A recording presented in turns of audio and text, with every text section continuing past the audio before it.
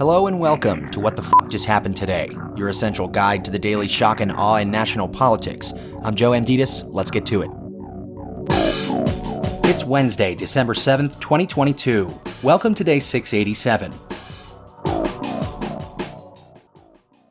The Supreme Court appeared split on whether state legislators will be allowed to set voting rules for federal elections without oversight from state courts. The justices are considering a once fringe legal idea being presented by North Carolina's Republican legislative leaders called the independent state legislature theory, which argues that an interpretation of the Constitution's elections clause leaves no room for state courts to review election laws.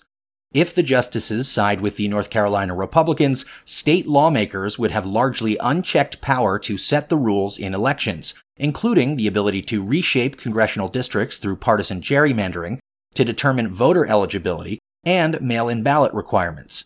Justice Elena Kagan called the independent state legislature argument, quote, a theory with big consequences, end quote.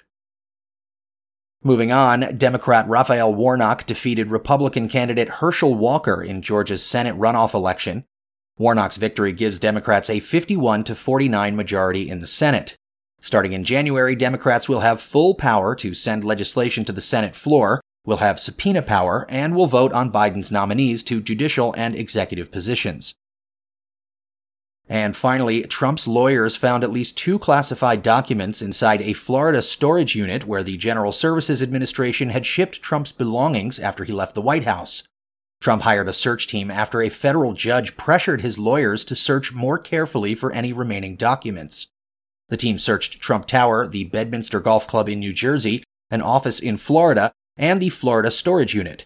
The documents were turned over to the FBI, and no other documents with classified markings were found during the search of 4 of Trump's properties.